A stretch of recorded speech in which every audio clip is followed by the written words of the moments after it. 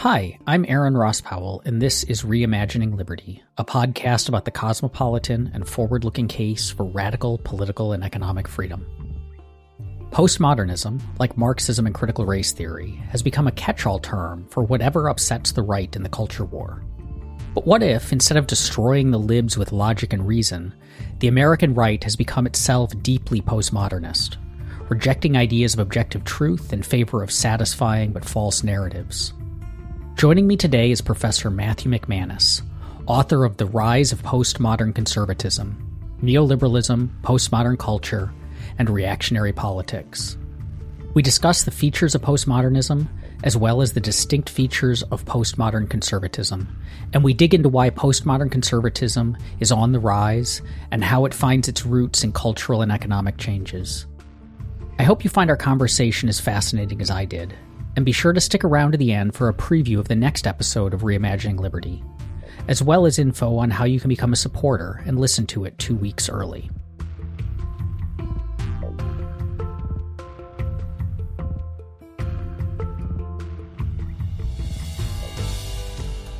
Contemporary conservatives, especially the very online sorts, talk a lot about postmodernism, but it's not typically a label that they claim for themselves. So what makes a postmodern conservative? Sure. Well, first of all, I'd just like to say thanks a lot for having me on. I know we've engaged online on a couple of occasions, but it's nice to finally get to chat in person, or at least as close to in person as times allow. But so what I kind of make clear in the book is that there's a distinction between what I broadly call postmodern theory and postmodern culture. And this is an analytical distinction that's pretty crucial. Now, there are other ways of understanding postmodernity or postmodernism, as an aesthetic theory is really very popular, or an aesthetic approach. You think about postmodern art or postmodern literature. But these are the two broad categories that I apply. So postmodern theory, broadly speaking, is usually associated with a kind of skeptical set of philosophies that emerged in France, depending on how you want to demarcate it between the 1950s and the 1960s, that was largely hegemonic as a kind of leading edge French theory up until about the 1990s or the 2000s, when a lot of the major figures passed away, people like Derrida, for example, right? And I actually don't have very much to say about postmodern theory, even though it is the primary bugbear, as it were, of the online right. People will say things like, you just infect American academia with enough Derrida, and people will read through Grammatology and they'll wake up the next day and they'll decide they just need to tear down Western civilization, right? I've spent some time in other publications, either refuting or commenting on that, but it wasn't really of great interest to me. What I commented on in the book is postmodern culture, which I see as the kind of ubiquitous cultural condition or cultural moment, depending on how you want to frame it, in which we all soak. And I describe it as a reaction to various different trends that have a long history, going back from modernity even into antiquity. And actually, this is a thesis that's expounded upon a little bit more in my new book, The Emergence of Postmodernity, which people might want to check out. But anyway, we can get into that later on. My argument is that if we understand postmodernism as a cultural condition, then obviously there are going to be various forms of politics that emerge in response to that are kind of stamped with the features of postmodernity. And I argue that there are many left-wing forms of postmodern politics, many of which, will be familiar to your listeners. You think about a lot of the kind of identitarian movements or militant particularism, as it's sometimes called, that emerged starting in the 1980s and that really took off, especially in the online spaces, in the mid-2000s. And we can have criticism of those. I happen to be sympathetic to many of them. But I also argue that conservatism is marked by the impact of the postmodern cultural condition. Now, this isn't a thesis, I should say, that's unique to me. If anything, I would say that the first person who came up with the idea was the political theorist Sheldon Molan in a 1990s paper where he was commenting on Newt Gingrich as a kind of postmodern conservative. But I understand in a unique way. And my argument is that the kind of reactionary politics that we've seen emerge in the United States, Canada, and the United Kingdom, and some other places as well, definitely are marked by the features of this postmodern condition. What is it about this particular brand of reactionary politics that's postmodern? Because we've always had fringy right-wing politics, conspiratorial politics, like conspiracy theories are nothing new, misinformation is nothing new. They're online a lot and yelling at each other, but we've had that too is nothing new. So is what sets the current postmodern conservatism apart from prior fringe and far right movements? Sure. And I mean, you're absolutely right. And a lot of my book discusses the antecedents to postmodern conservatism. And one of the things that I point out is that if you look at the genealogy of of conservative thought and of the political right generally, it shouldn't be a surprise that many aspects of the reactionary tradition are amenable to mutation, is the term I use, under the conditions of postmodernity. But there are a few different features that I list in the book. I guess I'll just highlight three, which I think are crucial here. The first is what I call a kind of strategic epistemic skepticism, right? And I say strategic because, of course, we know that many conservatives are willing to believe even audacious things nowadays that you might think demonstrates a real lack of skepticism. But what I'm referring to here is a kind of strategic epistemic skepticism, typically towards the broad claims of the Enlightenment, right? Or Enlightenment rationalism, as it's sometimes called, particularly because those are now broadly associated with liberal elites, various forms of anti-conservative authorities, universities, you name it, right? Now, this isn't ubiquitously true of the conservative movement as a whole, but it is pretty characteristic of postmodern conservatives. Another feature that I highlight is, again, a willingness to actually be less Luddite in its approach to modern technology. And again, this is something that Wolin points out with Newt Gingrich, right? That many conservatives will claim to be deeply concerned about the corrosion of traditional values, traditional forms of life. And that's certainly true of postmodern conservatives. But what's interesting about them is their willingness to use hyper-modern media in order to relay their mission and in order to relay their thoughts. Trump was an emblematic figure in that respect, right? Where if you think about it, most of what people knew about how Trump was thinking over the last 4 years of his presidency, they got through Twitter, right? And this, of course, also has an impact on the way that conservative politics operates, because this fixation on using hyper-modern media itself creates a kind of hyper-real, to use the Baudrillardian term, environment in which the kind of conservative political movement mobilizes itself. And there are other things that we can talk about with that regard. And I suppose the last thing that's important to talk about is in the book, I bring up Wendy Brown and Friedrich Nietzsche, and also Carl Schmitt. And I discuss the way that postmodern conservatism is distinctly marked by a kind of resentment-driven politics, right? And this is really important because resentment is typically associated with political movements on the left, right? Going all the way back to somebody like Nietzsche, where Nietzsche would describe these kinds of egalitarian movements as motivated not so much by a desire to actually help the poor, but by a desire to kind of screw over the rich and the powerful, right? Now, you can take issue with that. I think that is some credibility or tenability to this thesis, at least with certain kinds of left-wing movements, even though I'm distinctly a man of the left, right? I can say on my own side, I've met people who fit that profile, right? Sadly. But I argued that you definitely also see it on the political right with postmodern conservatism. But the kind of resentment-driven politics that you see on the political right with postmodern conservatism is a little bit different, right? Because while political movements on the left that are motivated by resentment do exist, they're usually motivated by this demand for inclusion, and the history that they use to make that demand usually runs something like, we've never been included in the broader culture or in politics, and we demand inclusion now, right? We demand political power and agency that we've never possessed before, right? And you can even see that with certain movements like, say, the Bernie Sanders campaign, right? Which I have, again, a tremendous amount of sympathy for, I should say, as long as it's not motivated by resentment.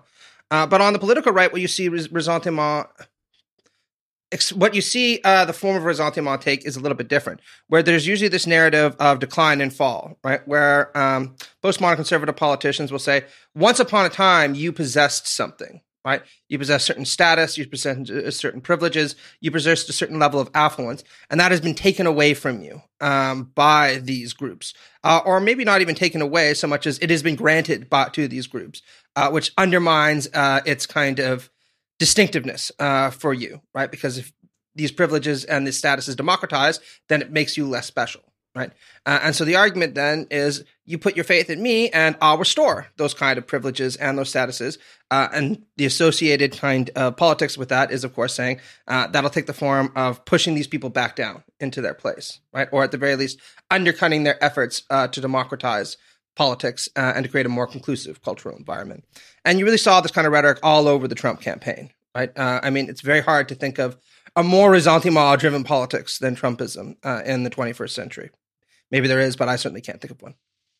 How does this differ then from fascism, which fascist movements in the past have typically been, they've been willing to embrace technological change and more modern stuff than other conservative movements. They also tend to have that strongman leader who preaches a return to status for whatever class it is, the conservative class that feels like it's been excluded or its status has been stripped. Like, is postmodern conservatism a new kind of fascism, or is there a difference between those kinds of movements? It absolutely can become one, okay? And I should say that when I wrote the initial book back in 2018, I was resistant to this characterization, but gauging more with the history of the far right and also talking to some experts, including people like Richard Evans or reading the work of Bob Paxton, has convinced me that, or Jason Stanley, that there might be some tenability to the argument that maybe what we're seeing is a kind of postmodern fascism, right? Or again, a fascism marked by certain postmodern characteristics. But very broadly speaking, the reason why when I wrote the book, I was resistant to this thesis is there are definitely considerable overlaps between postmodern conservatism and the early fascist movements, right? Again, as you pointed out, a willingness to embrace these new technologies as a way of advancing a revanchist message.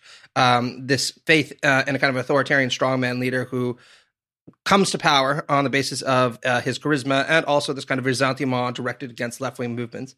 And that's something that's not broadly understood, right? The kind of classical examples of fascism that we point to, the PNF and the NSDAP, Italy and Germany, there's sometimes this caricature made by Anglos, which suggests that both of these countries were inherently authoritarian or inherently reactionary.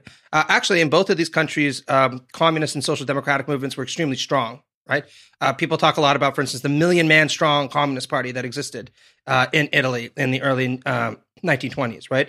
Or the SPD and the Communist Party, which were overwhelmingly popular in large segments of Germany up through the 1930s, right? And fascism garnered a lot of its appeal by saying, look, traditional conservatives aren't actually able to get the job done in terms of quelling these movements. You need to put your faith in us to do it instead. And interestingly enough, many traditional conservative movements were resistant in some senses to these efforts because they didn't want to share power, and they also were concerned about the mass appeal of fascism. But they nevertheless compromised with it because the argument was typically, better Mussolini or better Hitler than the Communist Party and Gramsci in power, right? And another sense in which you can talk, and you can see features of that with Trumpism, right, as well. This kind of argument that traditional Republican elites aren't able to get the job done. We've ceded too much ground to the left. You need to put your faith in this much more dynamic populist leader in order to kind of roll back the tide of history, as it were. And sometimes this sentiment was extremely explicitly expressed. You think about Michael Anton, right? His famous essay, The United 93 Election. Anton, writing under a pseudonym, talked about the United 93 election in 2016 as a kind of linchpin moment for conservatism, where he essentially says, look, we've ceded and lost so much over the last 20 years. We can barely even call ourselves a successful conservative movement any longer. It might seem dangerous to give a demagogue like Trump power, but, we either do that or we just concede the ground forever. And I, for one, this is Anton speaking, know where I'm going to lay my sword, whose got my sword and whose back I'm going to be supporting. And another kind of feature of fascism that's really emblematic and also you could associate with postmodern conservatism is, again, this kind of spectacular politics that's associated with both, right? Conventional conservatism tends to pride itself on not mobilizing mass energy all that frequently, in part because it's long held this deep antipathy towards something like democracy. But fascism, right, was one of the first right-wing movements to really say that mass society isn't going away. You need to have this kind of broad support in order to entrench right-wing movements. And so what we need is a charismatic leader who's going to give us an exciting and extravagant politics that'll keep energy high and keep support rolling in, right? And you also see that feature with postmodern conservatism. One of the things that I think is really distinct, though, and this is what I argued in the book, is that both of the fascist movements in addition to being culturally revanchist, were also territorially revanchist, right? And this was associated with their militaristic and imperial ambitions. It's very hard to think of Mussolini or Hitler without thinking Second World War, invasion of Poland, this titanic effort, in a sense, to overwhelm their geopolitical enemies and establish fascist hegemony over the entire globe. And this was an explicit mission, I should say, of people like Goebbels. And you never really saw that with something like Trumpism, right? If anything, it's kind of nativism, it's anti-militarism, not anti-militarism, it's anti-militaristic adventurism, right? Didn't conform to this pattern. And I think that's a very important feature of fascism. Nevertheless, people like Faxon convinced me that there might be more overlap than I thought, particularly after something like January 6th, right, where you did see Trumpism take a more militaristic or strongman type of form. And even though that wasn't necessarily directed outwards, again, a lot of the kind of alarm bells were going off at that moment. So I'm not sure. I might revise my thesis in the future if it continues down that road. Part of the problem with being a cultural commentator is you kind of have to respond to events as they occur, and you call it as you see it, and sometimes things change. But there's definitely a lot of overlap. I'm still hesitant to say that they're the same, even though there can be a very constructive comparison between the two. One of the more provocative points that you make is about postmodern conservatism's relationship to the truth or objective truth or reason or rationality. And I say provocative because we all have seen conservative media pundits either sharing stories about destroying libs with logic and reason, or talking about how it's the left that rejects truth and is a bunch of relativists and so on. But you point out that a relationship, a kind of rejection of absolute truth, has a longer history within conservatism, even prior to postmodern conservatism, than a lot of conservatives admit. And so you say, one of your essays, you say perhaps the most important predecessor of postmodern conservatism is Edmund Burke. Can you talk a bit about that? Because I'm sure that'll be, for potential conservative listeners, that sounds mighty odd. Yeah, absolutely. And I should say, I'm writing a new book right now, The Political Right and Inequality, for Routledge Press, where I elaborate on this in much greater detail. So I think that Burke and de Maistre, who are the two major figures I examine in this respect, were given a bit of short shrift. But then again, they weren't the main topic. But if you're interested in seeing my elaborated thoughts on this, that's the place to go. But look, the long story is, typically speaking, what you see, at least in American conservatism, European conservatism is a little more sensitive on this point, is the argument that somebody like, say, Karl Marx, right, was a deep critic of Western civilization and is really at the basis of a lot of these kinds of anti-Enlightenment bugbears that they despise so much. That's actually not really true, right? If you look at somebody like Karl Marx, whatever else you think about his arguments, right, and there are plenty of problems with them, I'm sure you would agree, right? He considered himself a mature Enlightenment theorist who was completing the project of classical political economy. He identified with the scientific revolution all the time, right? And often claimed that he was making not just scientific evaluations of society, but scientific predictions about what was going to happen, many of which, as you know, didn't end up coming true. Or if they did come true, certainly not in the way that he thought, right? And again, whatever you think about that, he's a mature Enlightenment thinker, right? Somebody like Edmund Burke actually, in many respects, launches a far more profound and interesting critique of the Enlightenment at the end of the 18th century. And it's worth noting also that he was the moderate one in right-wing circles at that time. Somebody like Joseph de Maistre, who's another seminal figure that I talk about in the book, was much more vitriolic, right? And the basis of their critique is Burke is kind of a soft skeptic arguing, look, I said all the way back in the mid-century that the influence of reason on human affairs is far less than people ever suppose it could be.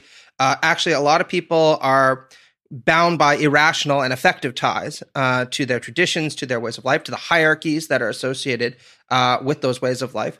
And reason can criticize them, sure, but what is it really putting in their place? It's putting this kind of nihilistic, destructive demand for equality and democracy in its place that can only be carried out by the radical transformation of society that's going to only be achievable. That's only going to be achievable through something like violence, which you see with the Jacobin movement, right? And a lot of the ways that he tries to defend the Ancien regime, or at least a kind of a foreign version of the Ancien regime, which is what he wanted, is through affective appeals, right?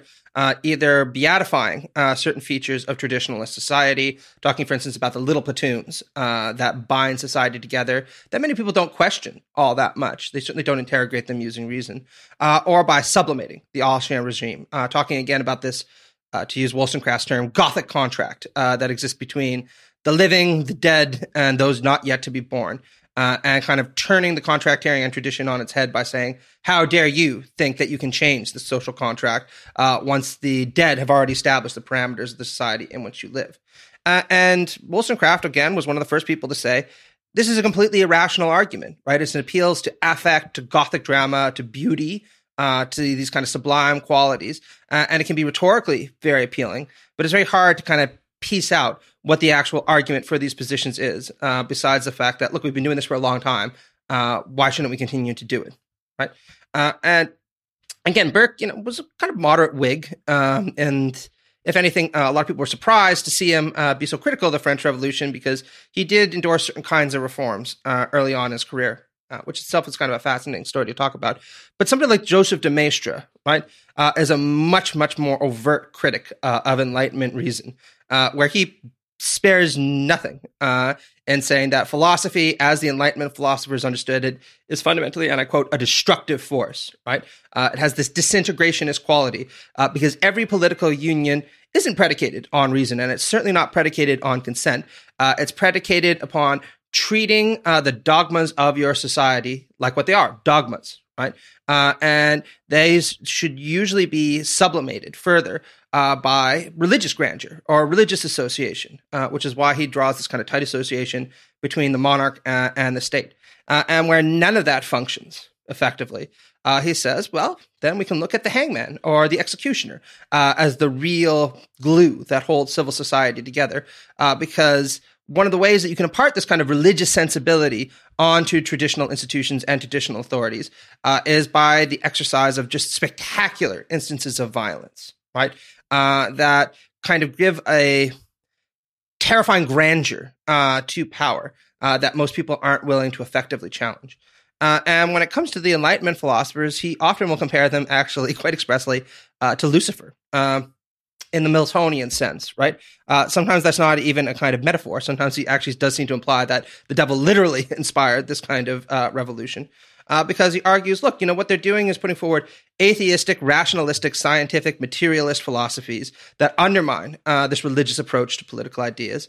And he's saying they're telling everyone that they should think for themselves. But I say that if everyone starts to think for themselves, then everyone's going to reach different conclusions because reason points in so many different directions. And there's not going to be anything that binds society together. And so what are you going to have? Again, chaos, disruption, nihilism, all these kind of awful things that the political right obsesses over through the course of the 19th century. So again, whatever you think of both of these authors, and I think both of them are very interesting, right?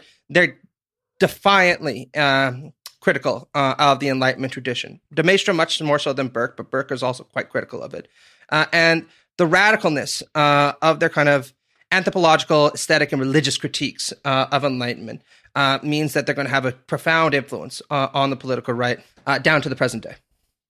So this relationship to truth is really interesting because you end up framing, it's not just a rejection of truth, but it's often, when we watch people like Marjorie Taylor Greene ranting on or Trump, there's it's not that they are speaking a consistent set of untruths. It's that they're often just flat out incoherent, contradictory. It's just meandering from one falsehood to another, even if those falsehoods are in conflict with each other and so on. Yeah. I mean, last I saw, Trump apparently told, this is from PolitiFact, something like 11,000 to 15,000 lies over the course of his presidency. That should really almost be impossible, right? I mean, that's many lies over the course of a day, right? I mean, you think you'd almost just stumble into telling the truth more often than that. Anyway, sorry. Yeah, and it's interesting, that part of it in relation to, so I, have spent the last nearly decade and a half in the Washington public policy scene. And one of the fascinating things when Trump came in is it didn't just that, lots of people in the policy scene didn't like the guy or thought the policies that he was pushing for were bad, but that he kind of fundamentally changed the relationship of the conservative movement to public policy. We used to have, like, when the Heritage Foundation was in charge, there's lots of problems with the Heritage Foundation, but they were like public policy wonks doing public policy and issuing recommendations that then got picked up by conservative lawmakers and so on.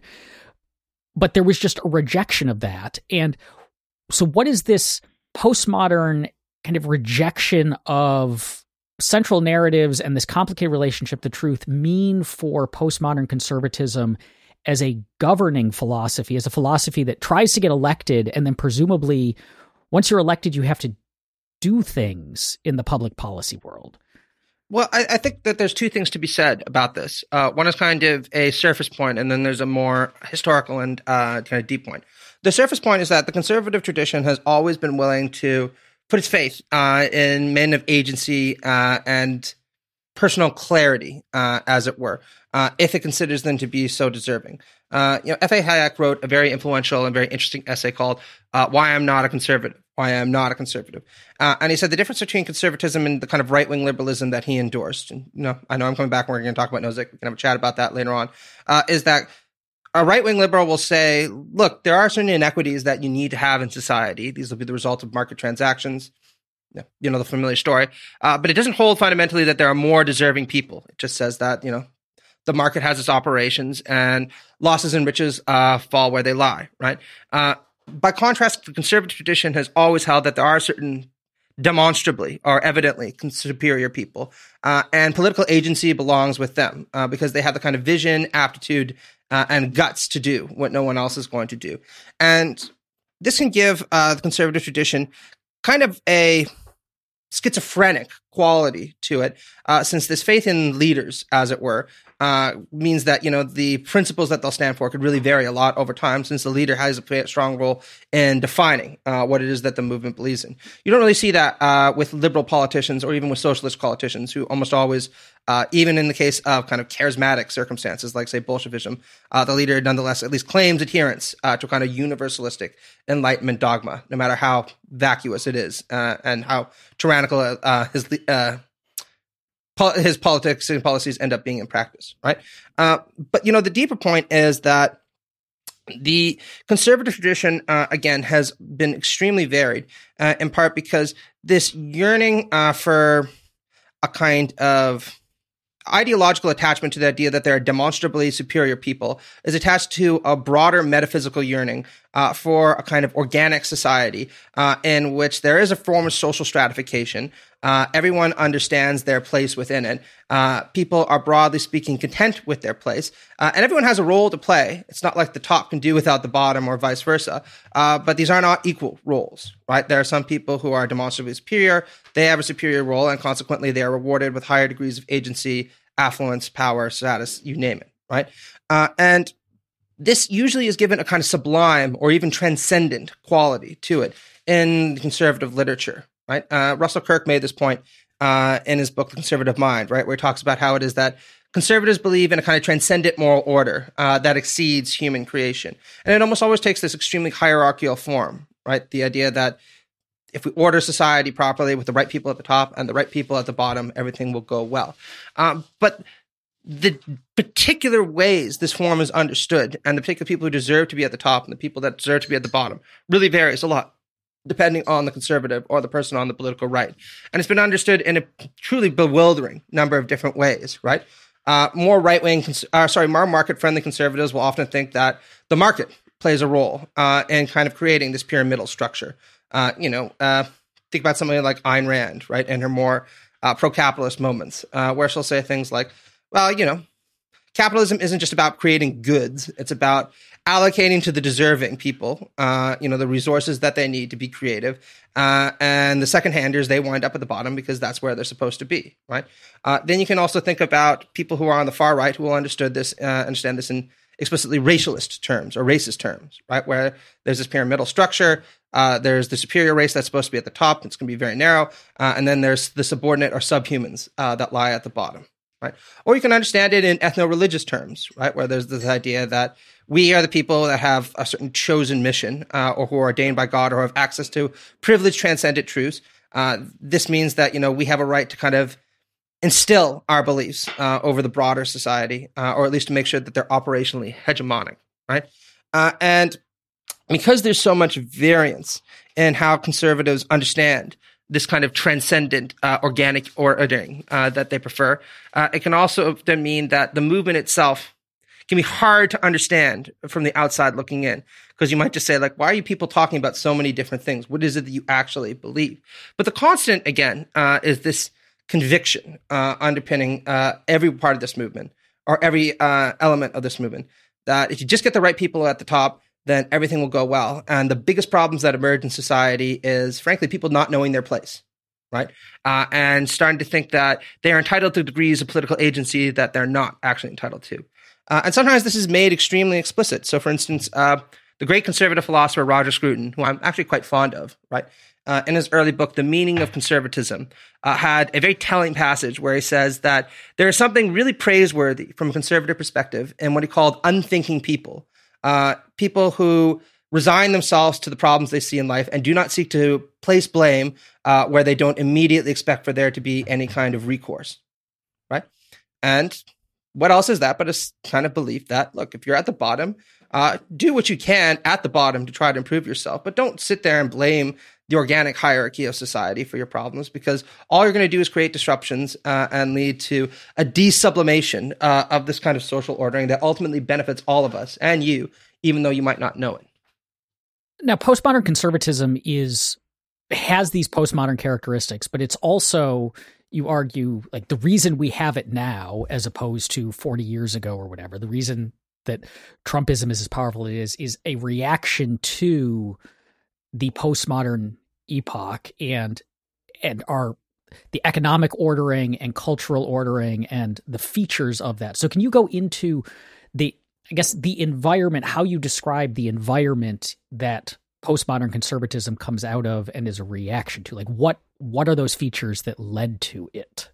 Absolutely. Well, I mean, I make the argument in the new book that the three catalysts for the emergence of postmodern culture were liberalism, capitalism, and secularism, and the kind of dialectical relations between them. And I want to point out that I'm not a uniform critic of postmodern culture, and I'm certainly not a uniform critic of liberalism, capitalism, or secularism. I identify as a liberal socialist, and I happen to have a lot of good things to say about it. So what I'm just trying to do is offer a description of this kind of cultural moment. But there are negative features, certainly from a conservative standpoint, to postmodern culture. And one of them is this corrosion of what Charles Taylor calls sources of the self, or sources of identity, right? Because a lot, from a conservative standpoint, many of the ways that people understood who they are, what their identity was, are determined by the traditional societies in which they live, and of course the status that a conservative typically enjoys within those kind of traditional societies. And you can see this, mapped in a lot of different ways. The relative status in the 1950s that whites would enjoy compared to people of color, or men would enjoy relative to women, or straights would enjoy relative to gays. And what you see over the course of postmodernity is an opening up of political space to challenge both those traditional communities and the hierarchies that are associated with them, and consequently the status that conservatives perceive themselves as enjoying within those communities.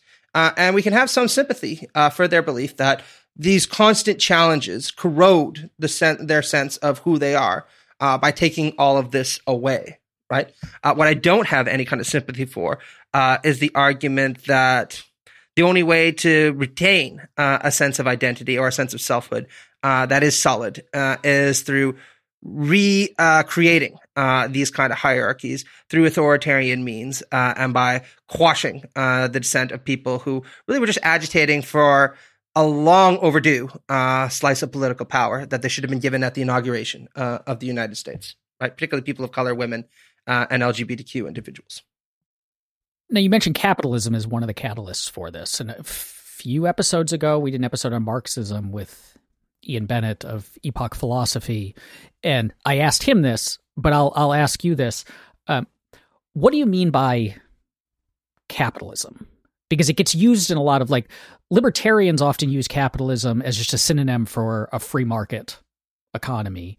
But then free market anti-capitalists of the left libertarian sort uses something different. What do you mean by capitalism?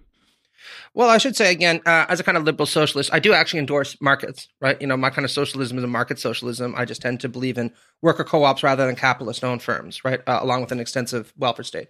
Again, we can get into that later on when we talk about Nozick, right? But look, the way that I understand capitalism is as a revolutionary mode of production, right? Where political power and socioeconomic power is concentrated in the hands of capital, right? Which wedges or hedges that power in order to profit, right? To profit itself.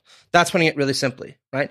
And the reason why I associate this with the emergence of postmodernity, and I want to point out again, that I'm Marxist enough to say that I'm not exactly critical of this in every respect, is one of the features that you see of conventional capitalism, for all its problems, was a corrosion a lot of these traditionalist communities, right, and the hierarchies associated with them.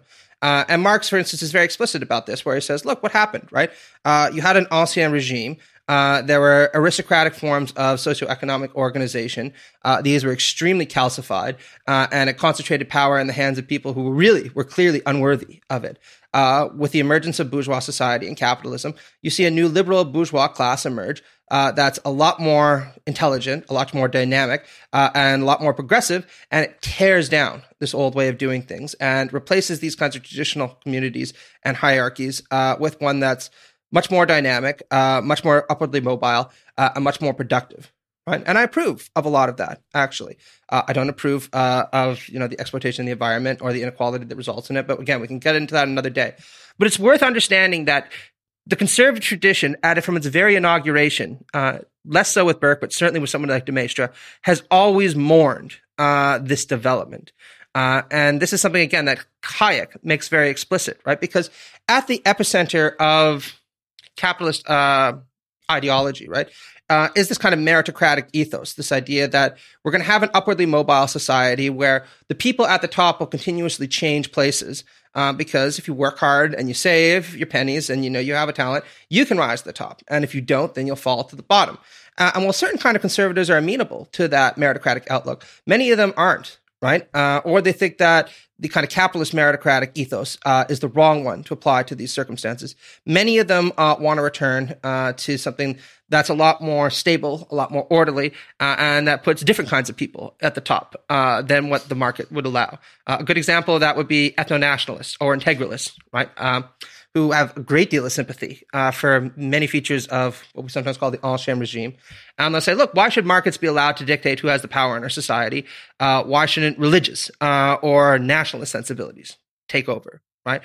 You can even find some monarchists now who will say, why can't we have like a kind of monarchical regime that would disempower many different people and allow them to kind of go on their lives without having to worry themselves about politics, right?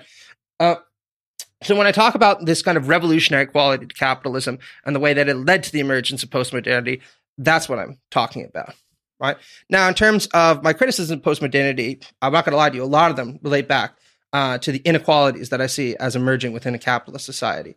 But I don't think that those are intrinsic to the emergence of postmodernity. I think that they're a different kind of problem that we need to tackle using different means. I want to go back real briefly to something you mentioned early on in the conversation, that there was one of the things that postmodern conservatism was reacting to was like a destabilizing of sources of meaning, that these traditional sources of meaning. And capitalism has been around for longer than Trumpism has, at least like a while, and longer than postmodern conservatism. But it does seem like for quite a long time, capitalism was like life in the capitalist order was more stable in the sense that you had, I'm thinking of the line, like, what's good for General Motors is good for America. Like you had these large companies that were legacy companies stuck around for a long time, and people, the expectation was you went to work for a firm and then you were with that firm until you retired, and this is like my dad retired after 35 years at General Motors. And that was the norm. And people could establish meaning in their careers. I am a company man, but it does seem like that has shifted much more recently. That I know, like average job tenure is, I believe, in decline. People don't, especially younger generations, millennials and youngers, don't expect to necessarily work at the same place. I've had I've been at 3 different institutions over the last 3 years. So yeah, it seems to be much more common. And I mean, it's a cliche in DC that the first thing you do upon meeting someone is ask them what they do, because everyone in DC like forms their entire identity within and around and beginning with their job. But that's not the case elsewhere. So is that a difference in contemporary capitalism where it's almost, because there's this shift to like, say, the gig economy is exemplifying this. It almost feels like a shift from like status to contract in the employment relationships, where we just have contractual relationships as opposed to like we see ourselves as members of this organization. Is that part of this, that even that source of meaning is being stripped away? Yeah, absolutely. And this is one of the things that I argue for in the book, right? That at the very least within the 1950s to the 1960s, there was a kind of solidaristic dimension to various forms of capitalism and social democracy that stressed, look, that we're going to create an economy that's going to work for everybody. And this is going to be associated with higher degrees of democratization, higher degrees of participation, the formation of civic associations like labor movements, right? That can provide the kind of glue that will hold people together, because it provides them with a sense of identity. And more importantly, it provides them with a sense of political agency, right? Where they can see themselves as having an impact, both in their communities and in the workplace at a local level through things like unionization, and at the national level through their union, right? And also through, these new forms of political democracy that are emerging in the national level, right? That's less relevant when it comes to the US context, but it's very relevant if you look at Europe, for example, right?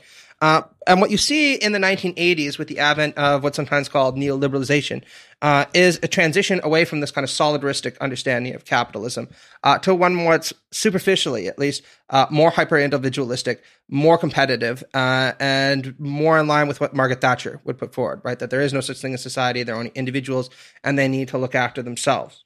Right. And there are obviously a lot of very interesting left-wing criticisms that one could make about this. I don't really want to get into those, though, because what's interesting and what has never really been talked about to the same extent is how much conservatives actually were concerned about this. Going all the way back again to somebody like Russell Kirk or Roger Scruton, right? Where they would say it's not enough just to have this hyper-competitive meritocracy. We need a glue that's much thicker than this. And the other problem with this, of course, is that too much neoliberalization and too much individualism is going to lead to the corrosion of different kinds of traditional communities and hierarchies within our society that we can't have. A good example of this would be things like open borders, right? And, as a libertarian, I know that you've endorsed this at various points, and so have I, right? Because, from a purely capitalist standpoint, you might say things like, why do we even need a nation state, right? Why not just let people move and go where the jobs are, right? And I would actually have some sympathy with that, by the way, right? Why impose these artificial I would just say things it doesn't need to be where the jobs are. It can be where their family is or where the cultural institutions they're drawn to are. Like, it doesn't need to be a strictly economic thing. Yeah, 100%. And look, I'm married to a Mexican, right? And I've lived all around. I love a world, in many cases, without borders. And I think in many cases it would be a more moral world, right? But that's not something that many conservatives were amenable to, of course, because that would lead to the dissolution of certain forms of power and certain concentrations of power that they want. And for a long time, this kind of conservative standpoint was not sidelined. It was always present, but certainly not as muscularly authoritative as it has been in the last couple of years. So what you've seen with Trump is the reemergence of these sensibilities with a vengeance, but I would argue also coupled with certain elements of the neoliberal ethos. Because while Trump is critical of things like liberal individualism or capitalist individualism, and does appeal to things like the nation, to the community, to religion, he does also still take this hyper-competitive ethos to an extreme. And I think it's no surprise that his kind of emblematic phrase is that everyone who doesn't agree with what I agree with is a loser, right? Because what you really see with Trump is the worst coagulation of many dimensions of right-wing thought. You have this kind of hyper-meritocratic sensibility that emerges in neoliberalism that divides the world into winners and losers and says those who get up at the top rose there by their own merits and owe nothing to people at the bottom, and the people at the bottom are losers, right? If that's where they are, then that's where they belong. Except this reasoning is extended more broadly than just the market to things like geopolitics, to things like race, to things like ethnicity, religion, where white Protestant males are considered to be at the top because that's where they belong, and everyone else lives in shithole countries or lives in weird religions. And why should they have any slice of the pie when they don't deserve it, right? And I think this is a very toxic politics we need to reject. How does that, though, play into the fact that this is... So I know that the actual polling data shows that Trumpism was not necessarily like a working class movement, that there were a lot of the people who stormed the Capitol were middle-class business owners and so on. But there's an image of it, and certainly this is a case for populism more generally, that it is a movement of the less wealthy, the less educated, and generally the lower or at least declining in status, in social status people. And so those would be all the people who, in the way you just described Trump's worldview, would be the losers, right? Not the winners. So how do those two things, I mean, I know we talked about incoherence earlier, but like, how do those two things fit together?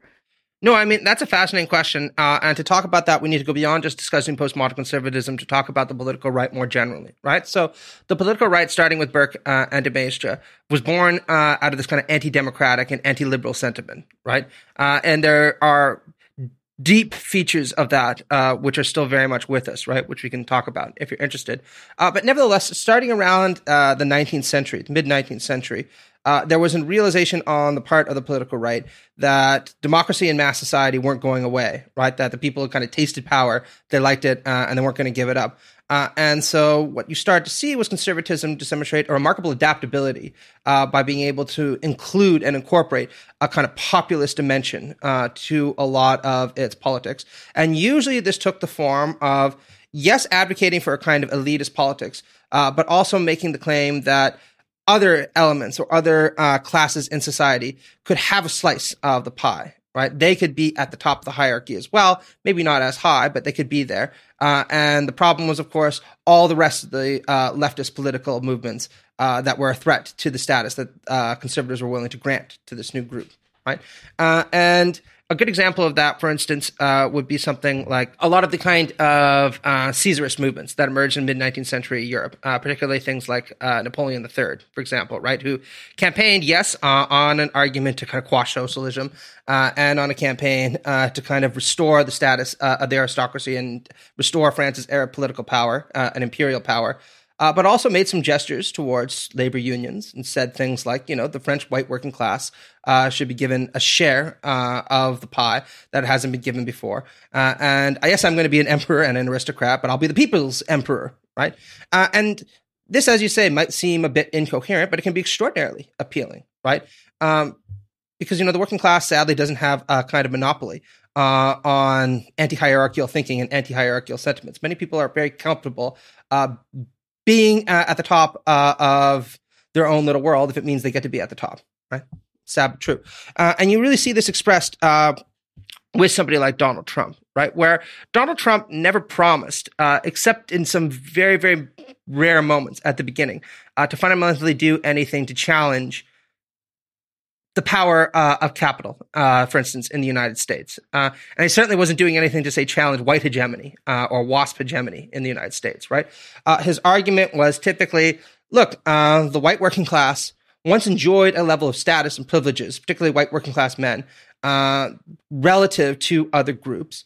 And these are now being taken away by all these woke activists who are telling them that all of a sudden they got to tolerate these migrants coming in, also competing for their jobs, also competing for status, also competing for kind of cultural currency. They shouldn't have to put up with that. So put your faith in me and people like me, and we'll put these individuals back in their place. And to use the well-known phrase, they're not going to be cutting in line anymore, trying to claim things that they don't deserve. And this can be extremely appealing, right?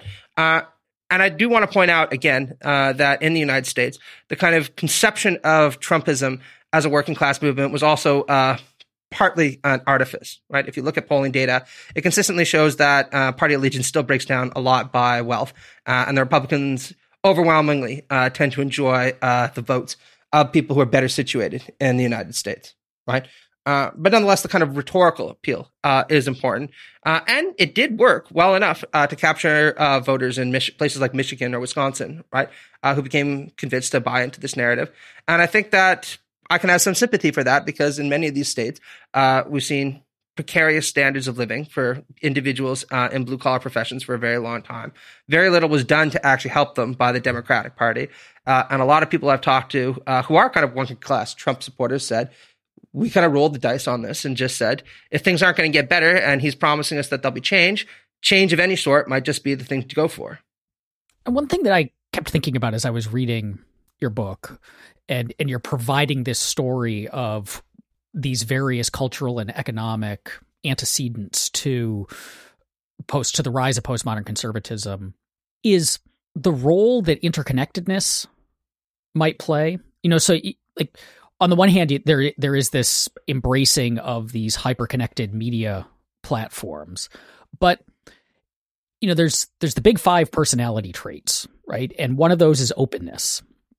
And something like a third of people score very low on openness, which is basically, if you score low on openness, what it means in practice is you feel either turned off by novelty and change, or potentially like outright threatened by novelty and change. And one thing that has happened, setting aside any of the cultural changes we've seen over the last 20 years, any of the economic changes, is just that the world has gotten a lot smaller.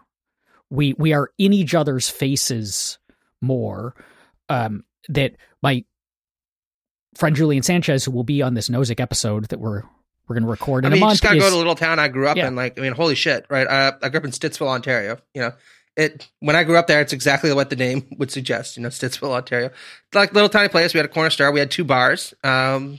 One of which was, a kind of classier bar, and one which was the naughty bar you went to after 12 o'clock if you wanted to get really ripped, right?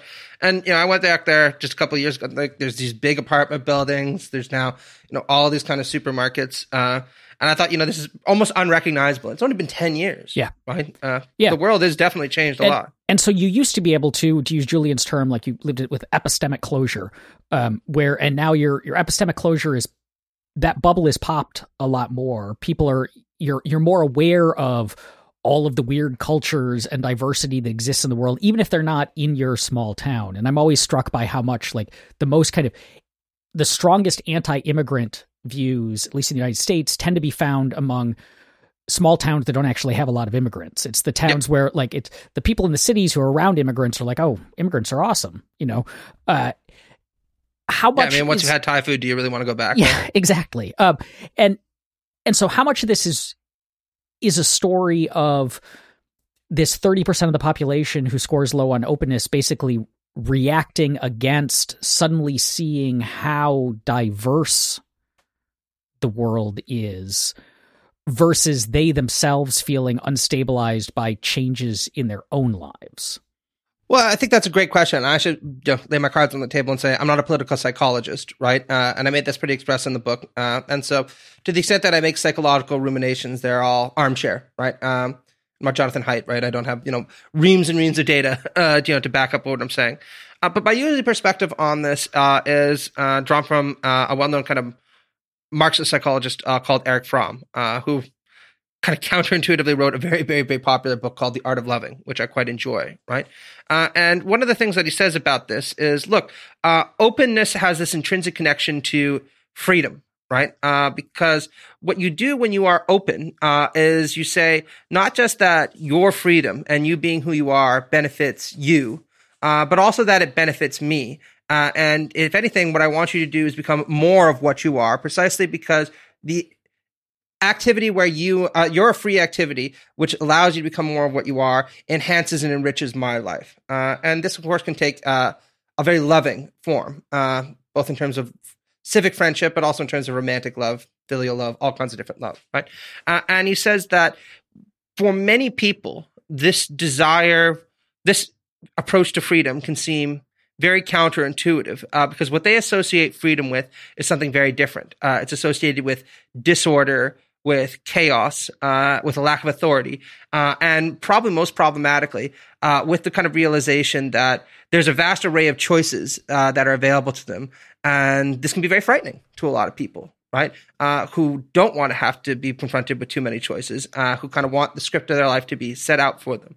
And there's nothing wrong with being afraid of these things intrinsically, but when those feelings become radicalized, right, it can take this form of a yearning to get rid of the freedom that we see in society. And since diversity is a reflection of freedom, it can immediately turn to a desire to rid society of its diversity, right? To establish a kind of uniformity that's usually associated with this nostalgic belief that when everybody acted the same beforehand, everything went better and my life had less chaos in it, right? And I think that Fromm's analysis, even if you don't like the Marxist stuff, right, is broadly correct, right? And you can see this in the kind of attitudes taken by many of these people who just look at the diversity and variety in the world around us, and rather than seeing what I suspect you and I would see, which is, isn't that great, that so many different people are able to do so many different things? Doesn't this enrich our life? Instead, they say it, and they say, well, this is frightening. This is a symptom of disorder and decadence, and we can't allow it much longer. So where do we, as non-postmodern, non-conservatives, who nonetheless care about the state of the political world, go from here? Like, where does postmodern conservatism end up? Is it as, I guess one way to ask it is it as weird as it's going to get, or can it get weirder? And is there a meaningful way that the rest of us can begin to rein it in, given how scary it is that, especially in the United States, it's taken over one of the two major parties, which is a big deal. Well, I mean, U.S. can get any weirder. And I remember in 2017, when Kellyanne Conway said, you have your facts and I have my artillery facts, I was like, well, this is kind of a threshold, isn't it? And then we pass forward to coronavirus, where, the president of the United States was talking about injecting bleach into your body. And I'm like, oh, now we've reached bedrock, right? And now all of a sudden, apparently Disney is, the subject of the next great crusade that we have to launch. Because, if people watch those movies, then all of a sudden they're going to become gay. So I hesitate to say that things can't get more weird, because every time I've kind of sat there and thought, this far and no further, I've been proven very, very, very wrong. So I won't say that. Yeah. In terms of what we can do to confront postmodern conservatism, I'll take off my partisan hat and just say that I think that there are two things that we can do, regardless of where it is that you stand on the liberal spectrum, the left or the right. The first is recognizing that people do need ties of civic friendship and association to kind of hold them together. I think where we differ from the political right is the belief that these ties should be voluntary, right? They shouldn't be imposed from above. And in our belief that there should be an egalitarian basis to these forms of civic associations, where even if they're not equally beneficial to everyone, they're at least mutually beneficial to all, right? And inclusive. The other thing that I think that we need to do is provide a higher level of economic well-being and opportunity for people. And again, I know that there are very different solutions put forward to that on the liberal left and the liberal right. But I would argue that, look, the statistics kind of speak for themselves, where we know that there are a large number of people that are in precarious situations, particularly after COVID. They don't see themselves as having much of a future. They're deeply concerned, even if they think they might have a future, for what's going to happen to their children. And we need to provide them with a certain degree of economic stability and opportunity, because that's the way of investing them in their society and inoculating them against the temptations of these kind of revanchist and reactionary movements. Now, again, we can talk about our left and right wing, or our left and right liberal kind of solutions to this, or libertarian and liberal socialist solutions to this, if you prefer, later on. But I do think that, we can all agree that some combination of these two is what we need. I hope you enjoyed my conversation with Matt. Next time on Reimagining Liberty, I talk with Nathan Goodman about the ways foreign wars and domestic border militarization feed into each other, why it's damaging to liberty, and what the process tells us about politics and policy more generally. Here's a preview. When people engage in foreign intervention, they're going to learn and acquire some set of skills largely related to coercive and violent social control through that foreign intervention. So during the 1980s, the Border Patrol founded its sort of top SWAT team, which is called BORTAC, and that was formed in response to riots at Immigration and Naturalization Service facilities, but has since been used for a wide range of different types of border security operations, as well as some domestic law enforcement operations. So some of the people who were dragging Black Lives Matter protesters into vans in Portland outside the federal courthouse, for example, were BORTAC. And so this gets at some of the mission creep elements, which I think is any sort of coercive tools you develop can then be redeployed for coercive projects other than what you've initially developed them for. So you might say, oh, we've got a really noble mission here that really warrants the use of coercion, then later find that it's being redeployed for some coercive purpose that you think is outside the bounds of what government should be using that type of coercion for. If you'd like to listen to my conversation with Nathan 2 weeks early, consider becoming a supporter of Reimagining Liberty. Look for the link in the show notes or head to reimaginingliberty.com/subscribe.